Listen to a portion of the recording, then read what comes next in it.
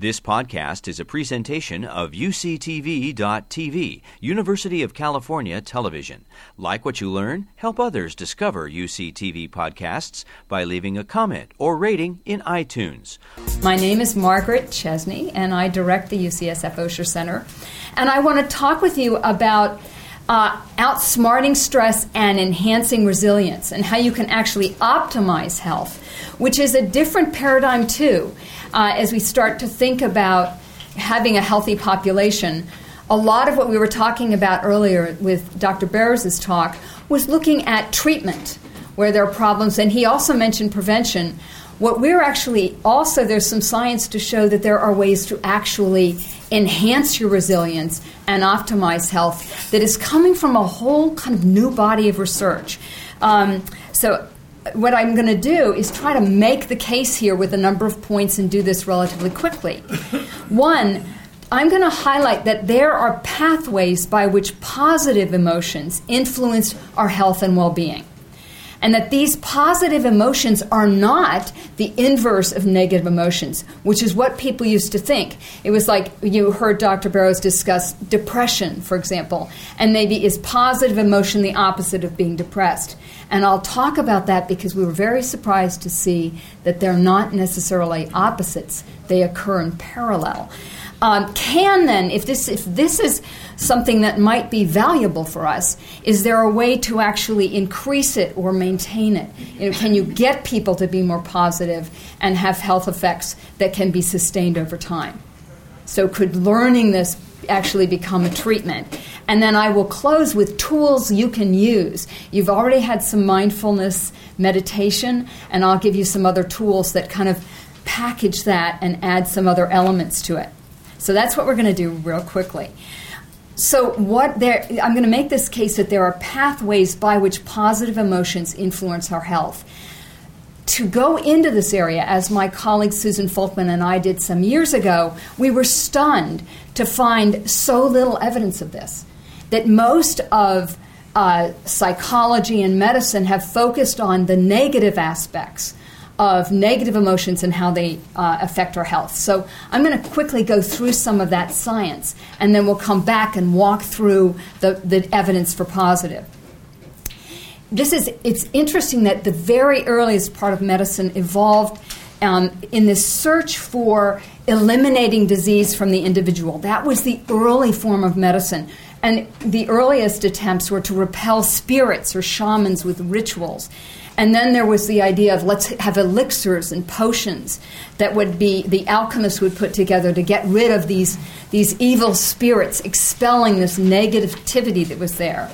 And even Hippocrates talked about the four humors, that many diseases were thought to result from negative emotions. And Hippocrates was actually right. And he thought that these might be somehow associated with imbalances between the four humors and bodily fluids. And you can flash from Hippocrates right to San Francisco to the 1970s when Friedman and Rosamond at the Harold Brun Institute, which is still there, the awning right there in the old Hellman building at Mount Zion, it says Harold Brun Institute. When I actually first met Ray Rosamond, I walked through. I'm now at Mount Zion, but I walked through that awning.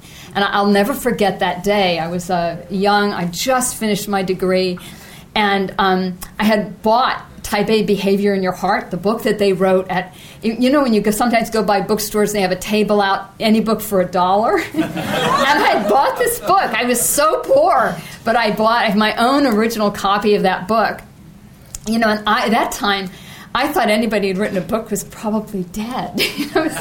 So when I was fortunate enough, I came out to the West Coast and I came to Stanford, and I was working on job stress and heart disease, the first study I was involved with.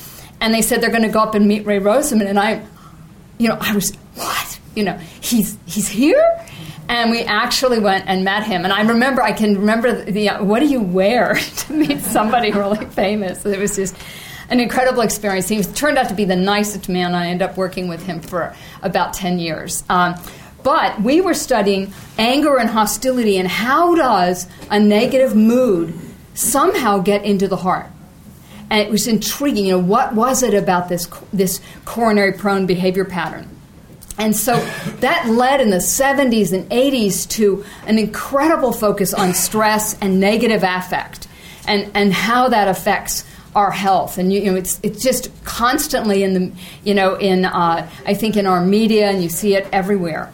There have now been these incredible studies that have been done, that just years of documentation that stress and particularly anger are coronary prone and have adverse effects on our health. One of the biggest studies that was actually led by someone who wasn't so convinced about this was a huge study worldwide. Now that we can, with computers and technology. And this study, they looked at 52 countries, including the United States, and they looked at people who'd had MIs versus controls, and they were just trying to see around the world what are the risk factors. And they included in their study psychosocial stress, and they had questions about stress at work, stress at home, financial stress, and life events.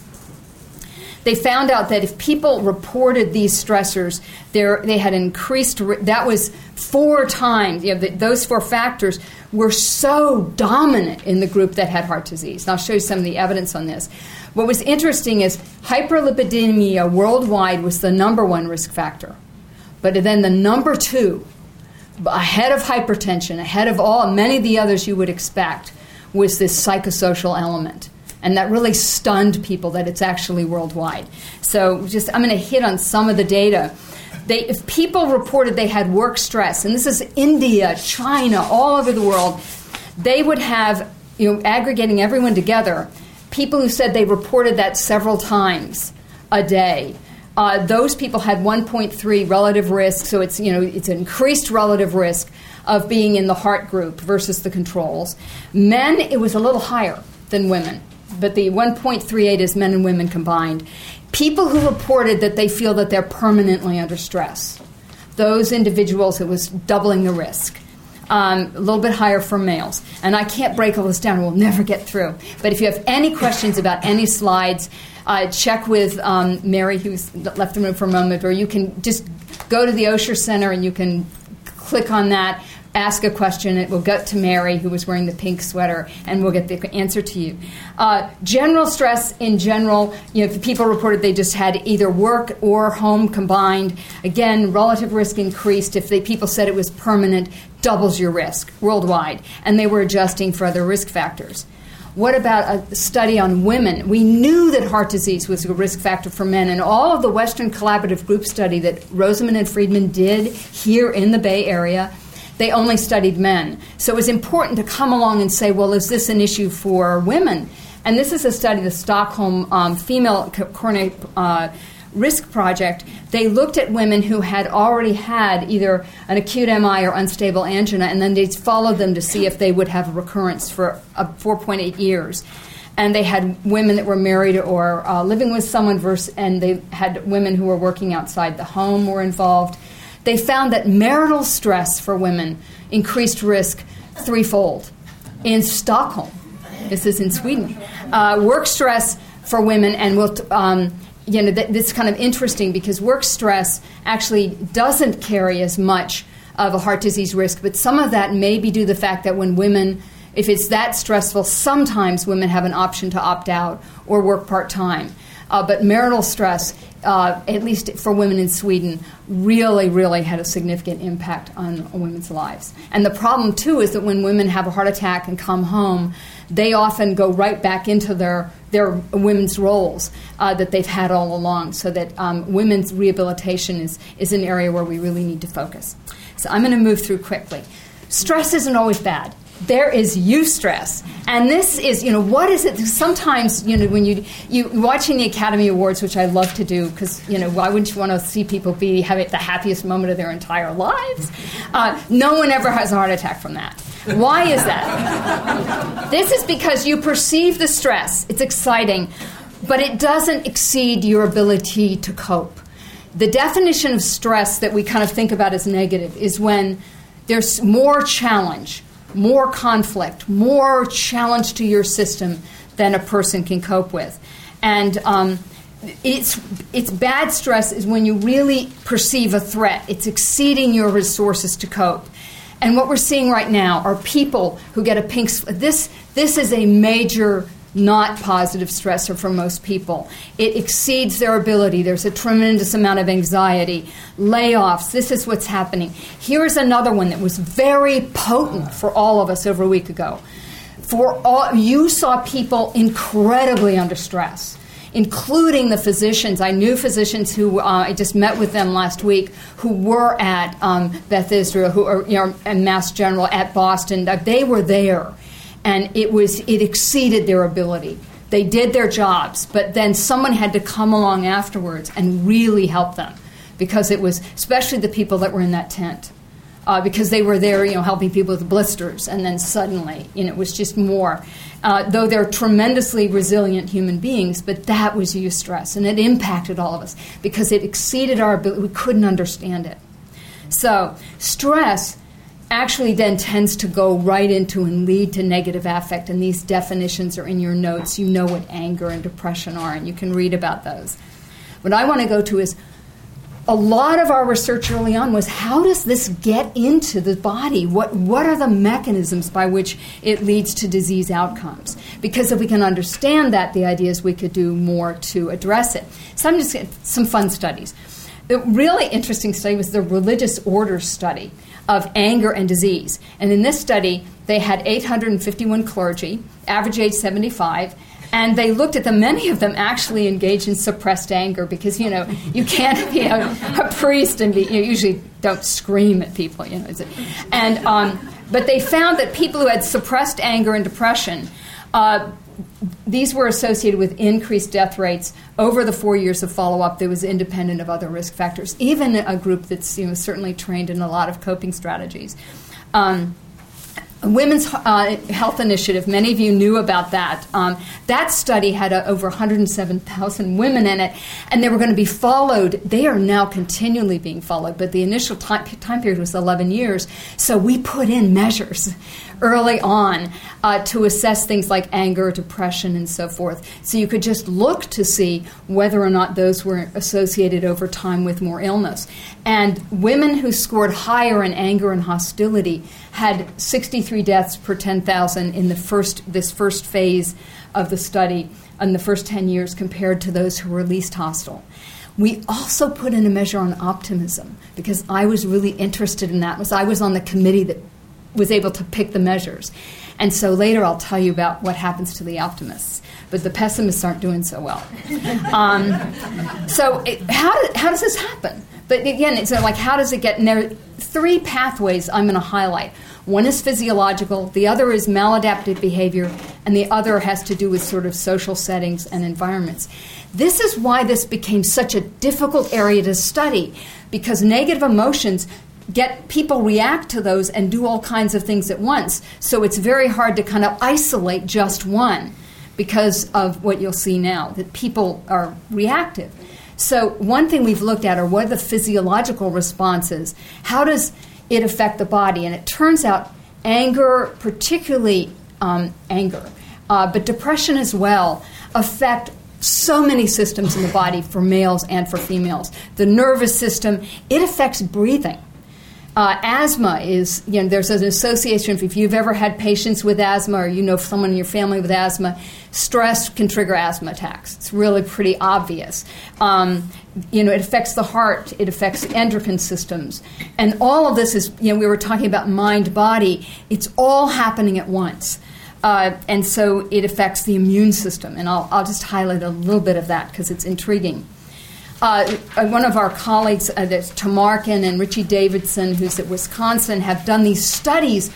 One we had with fMRI, we now can go in and look at the brain. You can begin to go in, and it's no longer that black box, but we can see what's happening when people get angry.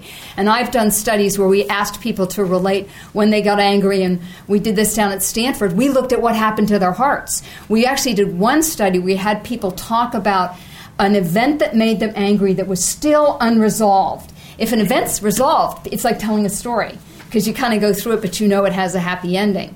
So we had things that were really unresolved, and we did that while they were going through stress testing. And we'll never be able to do the study again because having people talk about an anger incident caused left ventricular hypertrophy And such adverse effects, you can't really then do another experiment with it because you were challenged. You know that it's going to increase risk for people, so we weren't able to replicate it. You just can't take that chance.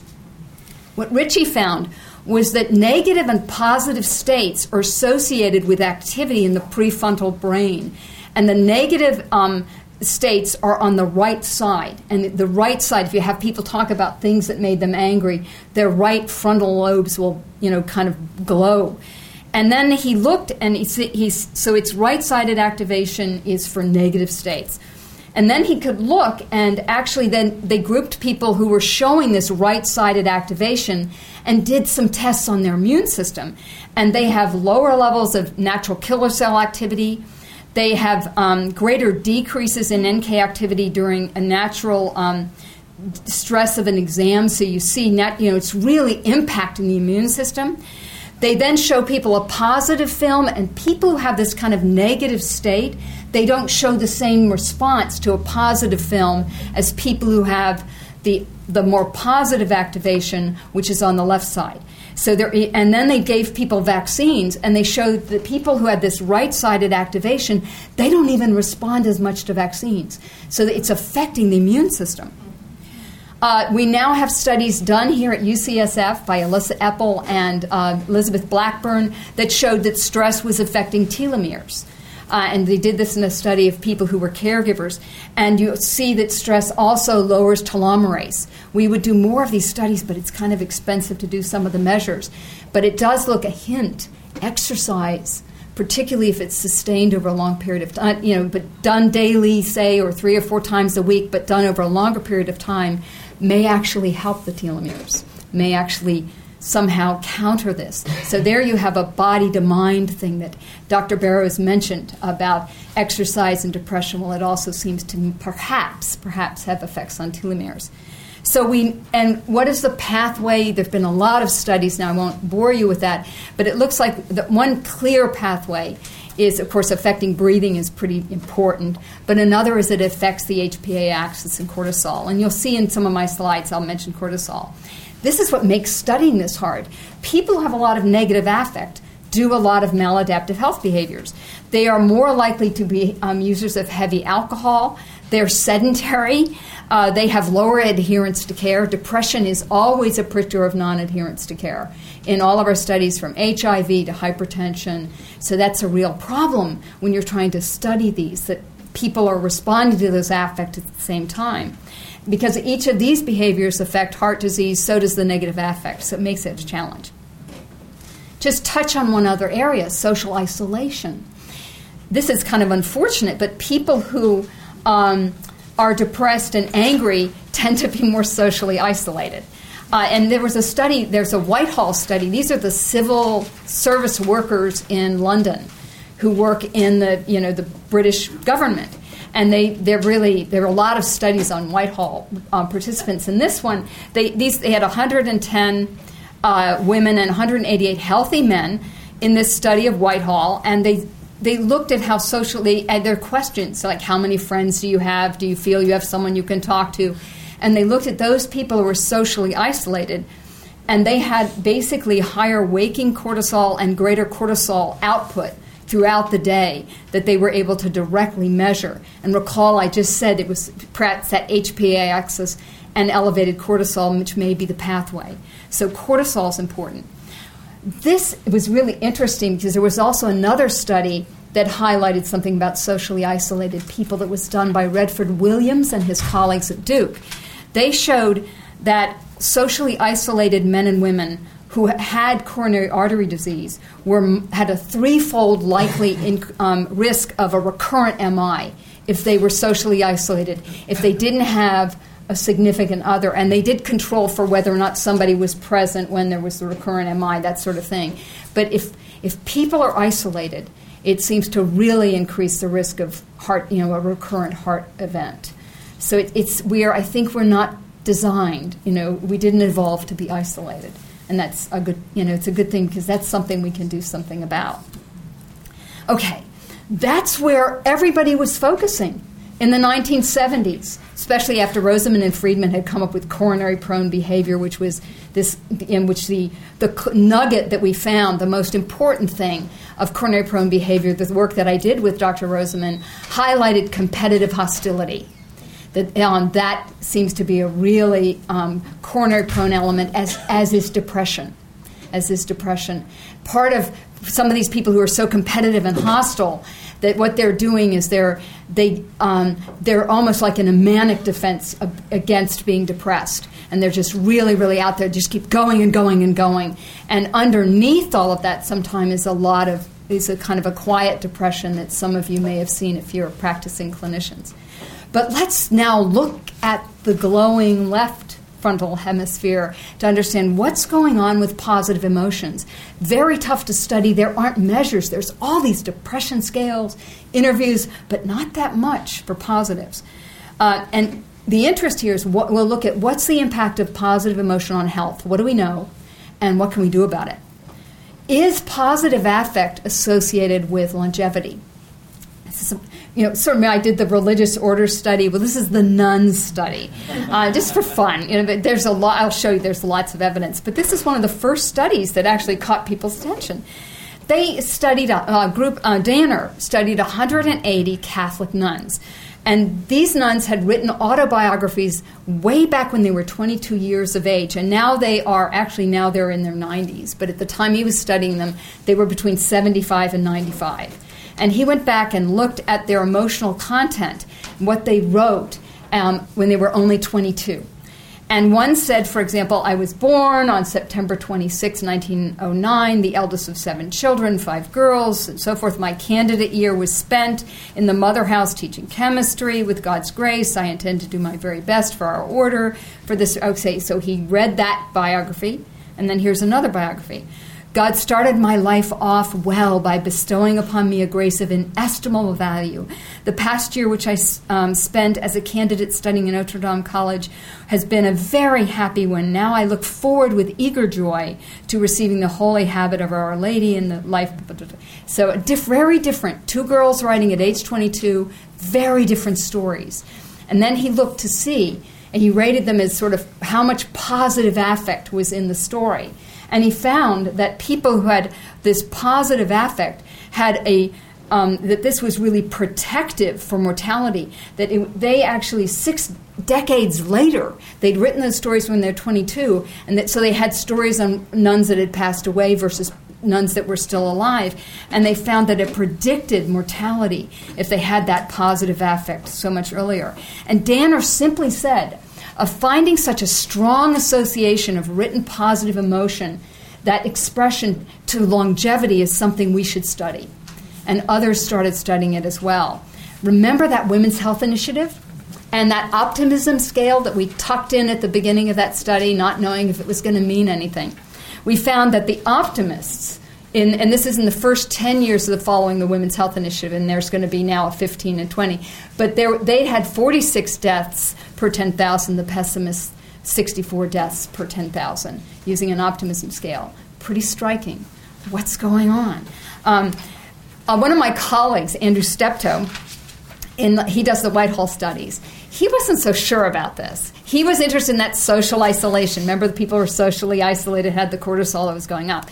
So he had a great graduate student. He said, let's look across all the studies that have anything about positive affect. And Dr. Steptoe was really not so sure about this. But he said, let's take a look. So they did. They did a meta-analysis of these 35 studies, and lo and behold, the hazard ratio that it turns out they found that it was protective, significantly protective across these studies, but the measures of positive affect are not as established as the ones for depression, but it was really somewhat intriguing. And I remember getting an email from Andy Steptoe, and he said, he emailed me because this is something I've been interested in, and said, you got to see our preprint. And he sent it to me in advance, and then we got together and talked more about it. So, okay, what's happening? How does this get into the body? What's going on? What's the impact on stress? So, we started by talking about stress. And I wanted, how many of you have gotten a cold after flying on an airplane? Some of you raised your hands, and that's how they have this thing called Airborne, which has got a lot of vitamin C and things like that in it. It is possible because people are in an enclosed space, they don't circulate the air well, and so it's very easy to either get it directly from people that are there, but also people are visiting the restrooms and touching. There's a lot of germs on airplanes. They don't clean them that well. So you'll notice if you ever talk to flight attendants, they were the first people to be carrying hand sanitizer. I noticed, I said, what are you doing? And they said, this is hand sanitizer. Now it's everywhere. So I had a colleague, Sheldon Cohen, who studied stress and colds. And he showed that he actually studied these people and put them in a hotel. And in this hotel, they studied them, and they wanted to see whether or not people who had everybody has background stress. Like some of us have less stress, some have had moderate stress. Remember the people who said they had the permanent stress and they were not doing so well? So he puts all these people in a hotel, and they actually drop rhinovirus down their nose. And then they're going to stay there, and they actually count the Kleenexes, they look, and they see who gets sick, and this is what they did. And it was amazing. And all very, very carefully controlled what was happening. And Sheldon wrote a great paper published in Science that showed that the people who had stress were more likely to catch the cold. And then after Andrew Steptoe writes this paper and we start talking about this positive stuff, Sheldon goes back and, he looks through his questionnaires and he has some items in there that would pick up positive affect. So he then reanalyzes his data and bingo, he shows that positive emotional style was associated in a dose-response pattern to lowering the risk of developing a cold after a viral challenge. Wahoo! You go, Sheldon. Really exciting for him. Another colleague who writes and goes, people are sort of surprised. I don't think he was expecting it. And then, so he did that study, and someone else said, well, let's just take faculty. Why not? And they scored people on positive affect, and they just followed them to see how many colds they got during the year. And that's a good, that would be a nice predoctoral, postdoctoral study. And they found that there was a significant association and that people had fewer colds. What's happening? So now we've got physiological effects. We know it's affecting the immune system. Richie Davidson has been now doing his fMRIs on people whose the left side glows. Their immune systems respond to positive films. I now only go to positive films. It's just, if I'm going to pay $9.95 I'm actually senior now, so it's like less expensive. I want my immune system boosted. I would advise, do not go to No Country for Old Men or whatever it was. Bad. My husband said, it's got to be good. It won an Academy Award. Not good. Jaws, I don't know. I'm not so sure it's good to go through all that stress and then have something good at the end. I want positive throughout, So I like things like, Finding Nemo or whatever. That one, that's a little sad, but it comes out good in the end. Anyway, what about health behaviors besides going to positive films? Positive affect people with higher positive affect, unfortunately, are also likely, this is why it's hard to study this, they're more likely to be engaging in physical activity. They have reduced levels of smoking. If they quit, they stay off more. They have reduced alcohol intake. They have healthier diets. So these things are all clustering. But as a clinician or a family member, you can start encouraging that. But this makes it challenging. What about social support? Now, the people that need social support were the isolated people. Unfortunately, that's not how it goes. It turns out that people who report more positive emotions are more likely to receive social support. And that positive affect people are more likely to be able to, they are associated with a higher number of people who provided help. It's like we help the positive people. And so, one of my life my life is to go and find those people that are isolated and have needs and try to bring it to them. But what happens naturally is, when people see people that are, in the store, that person's always angry and frustrated and in a depressed mood, you quickly go down the freezer aisle, And you shouldn't do that. You should go in and say, how are you today? Oh, I'm terrible. I see what happened. And but look, it's a beautiful day. Aren't we lucky to live here? Oh, the cost of living is so high. Work on it. We can do it. We can do it. So that gets me, we know that, now this is, I can tell you this real quickly. Susan Folkman and I were really stunned by this because that positive emotions are not the inverse of negative emotions. And what we found was that under chronic stress, it was very expected that many individuals will report high levels of negative affect, and we were actually studying bereavement. But what was unexpected is that people, even in the most stressful times, can have some positive affect during those times, that these can co-occur. And in our study that Susan Folkman and I were doing, it's a Susan study, and I was the clinician in that study, they were looking at caregivers of someone who we knew would pass away. This is early on in the AIDS epidemic. And what we found was that people who were caregivers but could also have some positive affect, they became bereaved when their partner died, but their recovery was significantly faster.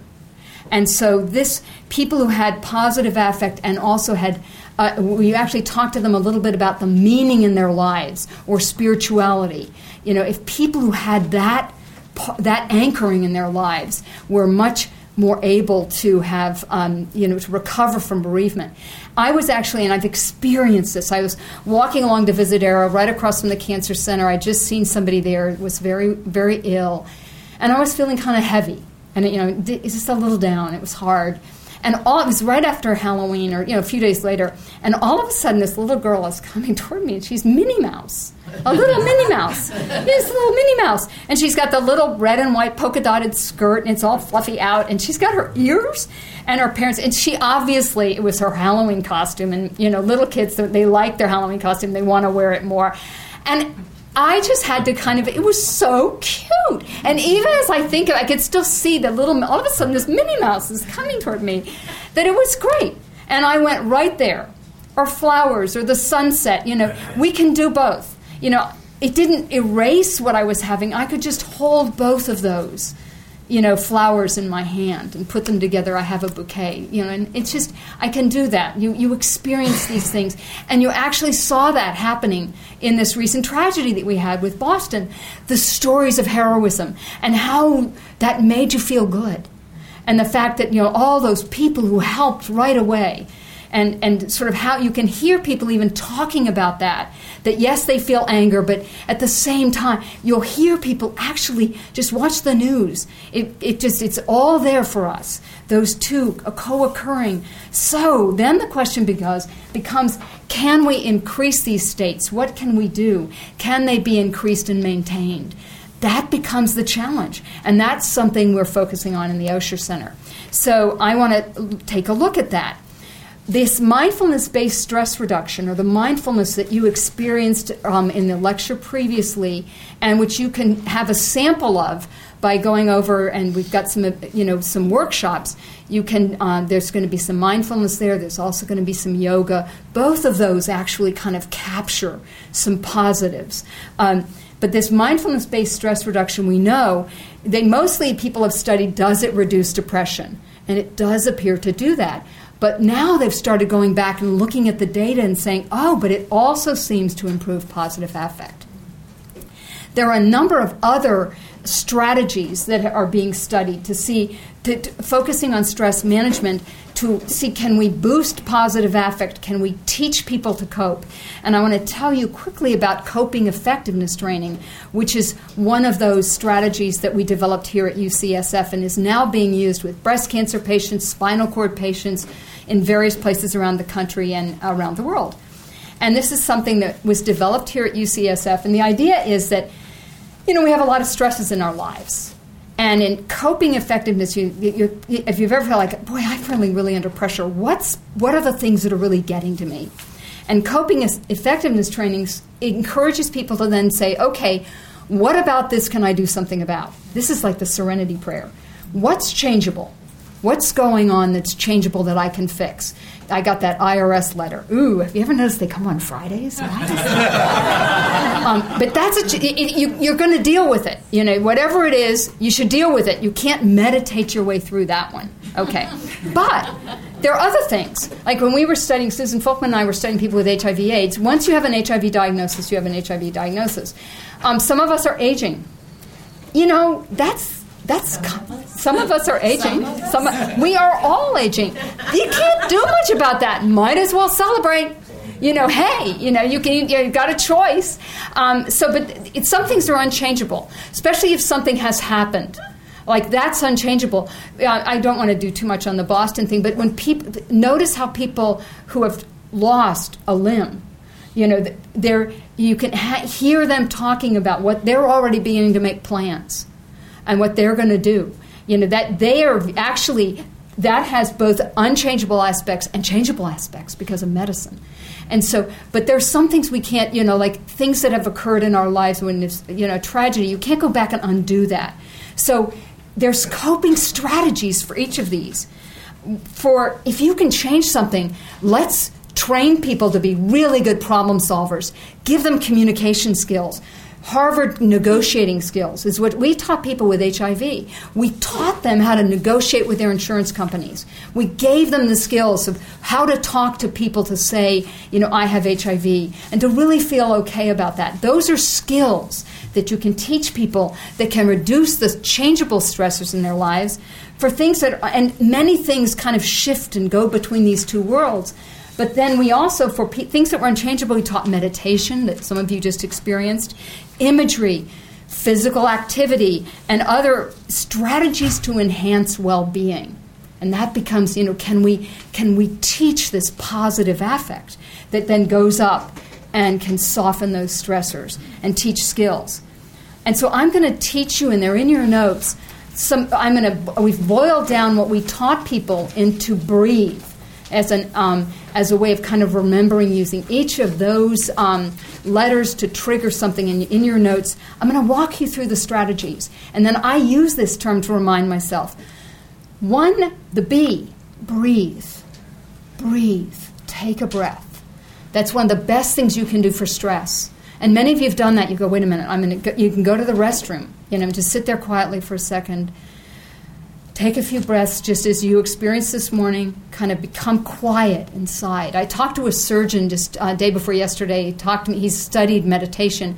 He said when he's doing surgery, he wants to be quiet inside and bring all of his energy to what he's doing. Every movement. Be quiet inside so he can focus. I love that picture. I want to be quiet inside. And so breathe, take a breathe, get present, be present. So many of us aren't present. We're thinking about what we have to do next. There's going to be a break. You can go to the bathroom. Be present just a little bit longer here. This is an incredibly important thing for many of us to do, and that is to set realistic goals. If I have not got realistic goals for my day and I try to meditate, my mind keeps going right back to what I need to do and makes this list. And go, no, I come back to my breath. So it really helps to be more realistic. And be realistic. What can you do this morning? You're going to take some things. You're going to learn some things. That is an incredible goal for the day. And if we become more realistic, what can you do this hour, this day, this week? You don't get to the end of the day and go, oh, which a lot of us academics do. We do a post-mortem at the end of the day and we say, I didn't get anything done. It's terrible.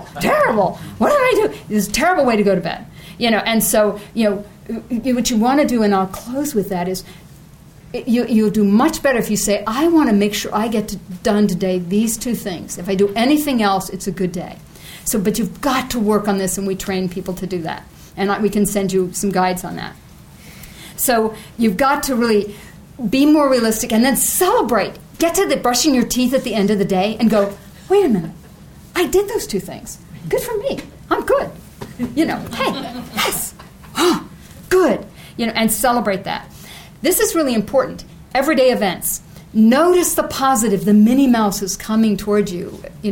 Think about that eventually this fog layer will blow off and we'll have a phenomenal weekend. So you have to notice that. So notice everyday events, the sunset, the flowers. And we've done studies that show if you tell someone else about those events and you share it with someone, that actually can improve your positive aspects or your positive affect. Sometimes you have to notice when things go right. And we often don't do that. Remember I mentioned the IRS thing? You do, and so I'm going to teach you a skill for positive affect. And that is, most of the time when you get your mail, you go, nothing from the IRS. Yes! It's a great day! It's a great day! Don't miss it. Colds. We talked about colds. No one seems to have a really bad cold in here. And you know when you have a really bad cold, you go, I cannot wait until I can breathe again. You know, you're going to sleep and you sleep on one side, and then you have to excuse, this is going to be bad on the tape. Oh, no.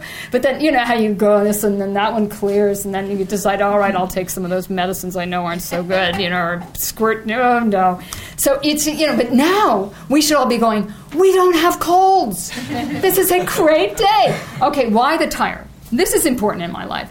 I am not so good at changing tires, especially now because I used to, I'm old, and there was the thing you get out and you click it onto the bumper, and there was actually even a little hole. We say in Hawaii a puka, and you put the chunk it, and you can do it. What is this? You can't find a manual. You have to use your iPhone to figure out what parts go where. This is not good. So I'm not so good at that. I joined AAA. Yes. But, most of the time when you go out to your car, if you're me, you go to your car and think of the numbers of times a day. I can go, it's a great day. My tires are inflated. This is great. So remember me. Remember this day. When you go to your car, look at your tires, remember me. It's a great day, except every once in a while it does happen. It does. So, but anyway, most of the time, it's pretty good these days. Don't know what they've done about the tires. But anyway, that's another lecture. That would be engineering, I think. Breathe. A, acts of kindness. Breathing, realistic goals, everyday events. Acts of kindness. Create positive events for others. It's so easy. It's just so easy. In the grocery store, you've got, somebody's got toddlers, they've got tons of Huggies and stuff in their basket. You have time, let them in. And I do that. And they said, but you've only got 7 things. And I said, no, I got time. You go ahead. And then the kids are reaching for the candy, and there's a scene. And it's just, your heart just goes out because most of us have been there. And then the woman, the checker, goes, Good Samaritan on aisle 3. That's not why you do it. But this is a good thing. Or just telling someone that they've got a really great, scarf on or a tie. That is great. You look great today. So good. Remember Voltaire said, flowers leave fragrance in the hand that bestows them. So it's good for you. Turn negative events around. Reframing an event. When you do something wrong, you learn from that. You won't make that mistake ever again. So those lessons, those life lessons, that's what gives us wisdom. And so those are good things. Finding the silver lining. It's sometimes really tough. But and this is a whole other lecture of how to find that reframing what's happened. Just like when you reframe an old picture and you take it to somebody who knows what they're doing, and then all of a sudden your picture kind of pops out. So you can reframe. Michael J. Fox has reframed the fact that he got Parkinson, has now raised, I think it's close to $30 million, but he's raised so much more than that. Awareness. He's changed all of us. We can talk about it now. He's been on the Hill talking to Congress. He has made this a special thing for all of us, and we think of him, and we're so honored to know of him and how brave he's been. The H in breathe. Humor. Humor is great. Crap jokes. I was trying on Tuesday night to get back from Detroit. And so, why not spend the night in Houston? I mean, hello. I was part of the group that was sort of not doing so well with the sequestration. And I found myself in Houston to call my colleagues and say, I know you guys were expecting me back Tuesday evening. Well, I am now in Houston. I wrote my husband, I just tried to crack a joke. I said, Houston, we have a problem. I'm here. I'm not there. You have to find dinner yourself. I'm sorry. And then when I landed, hey, what's the line to use? The eagle has landed. Why not, So the E in breathe. End each day with gratitude. Instead of that to-do list we didn't get done, end each day, really feeling gratitude of the things you've done. Note the positive steps and all that you're thankful for. One is being alive.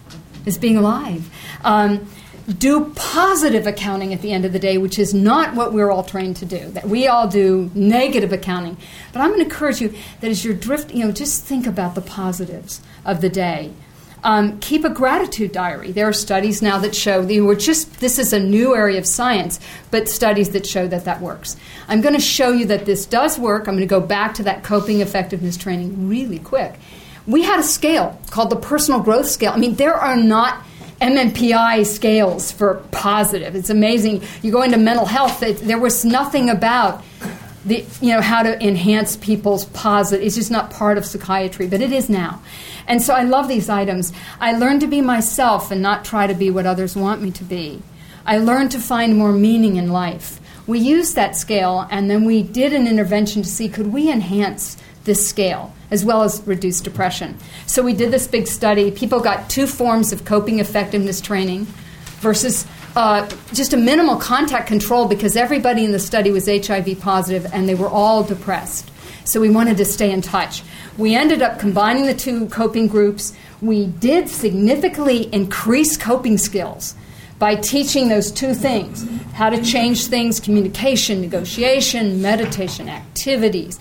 We did that. That was good. We enhanced positive states of mind, significantly changed it. Look what happened to the group that we just called and stayed in touch with. And we then crossed them over, and they all got a workshop on this, but they were getting worse. Personal growth, the scale I just showed you, negative change in the controls. They were losing ground, positive changes in the people that got coping. Then the question was, is it maintained? When we treat people for depression, and stress management, we can get people's depression to go down, but and that usually happens from months 0 to 3, because these programs tend to be about 3 months long, and then they go back to baseline. By a year later, a lot of the people are depressed again, and we got to work on that. I'd never seen anything like this, where you got an effect by increasing coping skills and positives, and it really sustained. Positive states of mind. We think it's partly because of the social feedback people are getting. They're changing how they interact with one another, and people are giving them that more support. That's maybe they're changing. We have to learn more, and we're analyzing these data now to figure out why was it so sustained. There was nothing happening for essentially the last 6 months. We just had them fill out some questionnaires, and it's holding. So this is really exciting. So this was my case. I wanted you to understand that there are pathways by which positive affect can influence health and well-being. Positive affect is not the opposite of negative affect. There's something happening there. And now we can have in the fMRI begin to sort out what's going on. There are new studies coming out of Wisconsin where they can show changes in the brain as people have learned both to meditate or have these kind of stress management strategies. So yes, we can affect this. You can take someone who wasn't as positive and you can move them along the continuum with some training. And I've given you tools that you can use, BREATHE. So at the Osher Center, what I want to say that what we bring to UCSF, and it's really embedded in UCSF culture, is that a lot of interventions that we do in medicine move people from being sick to health. And that's good. That gets people neutral, but that's not enough. What some of us want to do, and what we see with positive interventions, is that we're able to begin to move people into a zone where they have reduced vulnerability. Remember the study with the dropping of the cold virus? The people with positive affect showed less susceptibility. So, and there's new studies that are all going right now, showing changes in the immune function. We know that if we get people to exercise, we can get more telomere length. So we want to reduce vulnerability to daily stress, and do that with mindfulness-based stress reduction, which you can learn at the Osher Center. Coping effectiveness training, stress management can move people beyond the neutral into the positive. So the question is, should we broaden our agenda in medicine and in health to include and embrace health and wellness? And I think we'd all agree, yes, we should do that.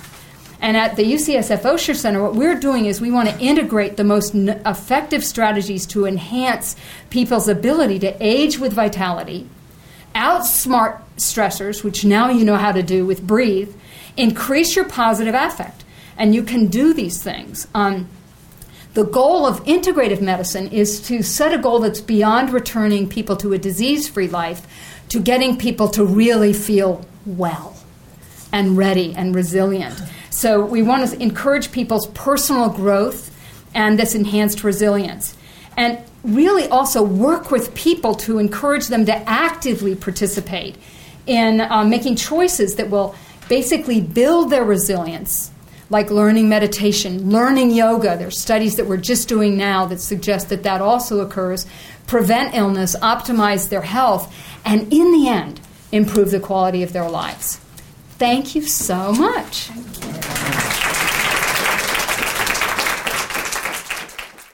So does anyone have questions or comments, observations?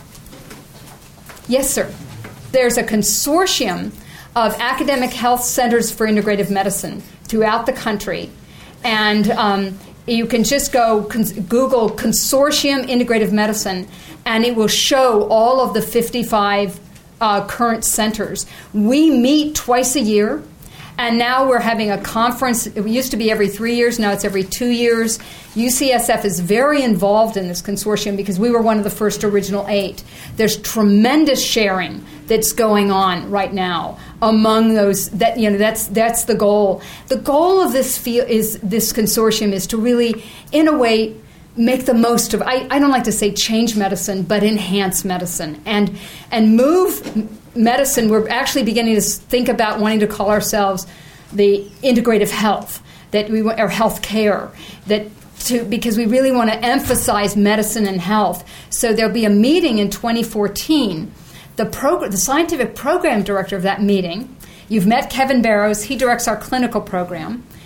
Rick Hecht here at UCSF, who heads the research program at the Osher Center, is the scientific program chair for this meeting in 2014 in Miami. Those meetings began with about 50 people. The meeting we had in Portland in 2012 had over 1,000. 300 of those came from other countries. There's an international group that isn't as big. And so that international group, we've now called our meeting in Miami as international. And so we're expecting that meeting will draw about 500 people from throughout the world. And we'll go way over 1,000 people. And that's all being is the engine behind that is this consortium of integrative or academic health centers. So it's exciting. It's an exciting time. And many of you are UCSF alumni, and if there was ever a campus that was embracing this, treating the whole patient and all of that, many of you had that when you were in your training. A lot of it started here, which is exciting. But it's bubbling up because of public interest. The public wants this. Who's the next head of that consortium? Evan Gavin works with me. I'm the incoming chair for the consortium. I will take that position in January. I'm now the vice chair. It's a labor of love, And Shelley Adler, who is at UCSF, she's the director of our educational program. She is actually the co-chair of all the education because they're changing curriculum all over the country now to bring on courses in integrative medicine, both required courses and like I just went to Northwestern. They have They've embedded some integrative medicine in their major classes, and they have one elective. UCSF has 28 hours in the regular curriculum and then this list of electives. So we actually have more hours than others, but what we're doing is sharing our curriculum. And it's all interprofessional now because integrative medicine is about team care that you have. And who do you think should really head up that team? Who makes the decisions about his or her own health? The patient. We work for that patient, and we work as a team. And it's so great because as working with people like Rick, Shelley, and Kevin, I don't need to know everything. I just need to, I can do the things I do well. And also on that team are acupuncturists, massage therapists, manual medicine specialists. Then you bring in the virologist if you need it. All of this is done with conventional medicine. One of the things, with the Osher Center, we sometimes see patients who have tumors that need to be treated, but somehow it didn't get picked up by anyone else. But because we're here, if we discover their back pain is something that, might benefit from yoga, strengthening muscles, maybe seeing our manual medicine expert. But sometimes, and there was a case where a person actually had a tumor on her spine and they had her physicians had sent her to the Osher Center saying, there's nothing we can do. You're just going to have to deal with this pain. And sent her to see Kevin Barrows, the fellow who was standing here just an hour ago. Kevin, talking to her for about an hour, hearing her story. He said, and she said, I'm so tired. I don't want to have any more scans. I don't want anybody to do that. I'm ready to just say I have to live my life this way. And he said, I need to talk to you about something. I want you to go back and do one more. We need to do a little bit more imaging. He said, I think there might be something there that we need to take care of. He sent her back to neurology. She had a tumor in her spine, and she's now helping support us and telling her story, because that is integrative medicine. It's not either or. It's just offering the best. Other questions? She's asking, really, what's my view of what's going to be happening in the field? Will there be more research? There was a period. It's these things are funding of medicine is right now political football, and so there was a period where anything that dealt with social stress, psychology, there was less funding, and then there was more funding when the NIH doubled. Under Clinton, that gave a bolus of funding, and that was also when the National Center for Complementary and Alternative Medicine was organized.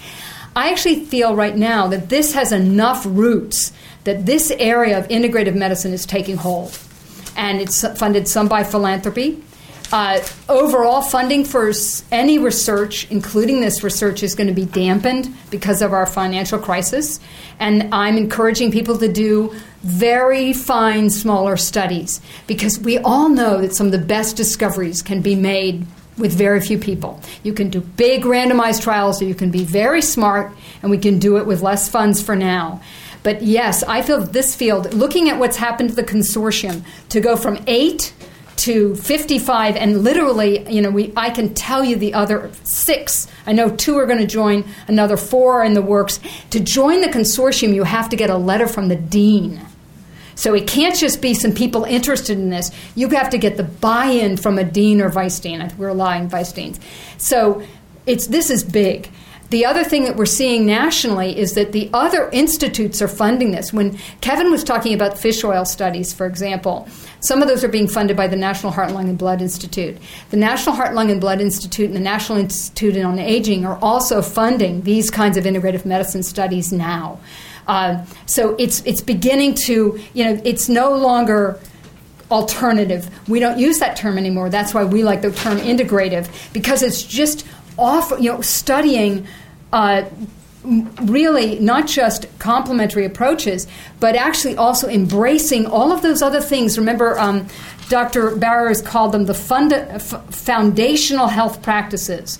And he talked about sleep, nutrition, exercise, stress management, and I would just add to that resilience training, which is what we need to do. So I'm going to thank you all and tell you, here's the plan. Actually, you have the plan a has changed. The plan has changed. So first, Dr. Chesney, thank you so much. You've been listening to a podcast by University of California Television. For more information about this program or UCTV, visit us online at uctv.tv.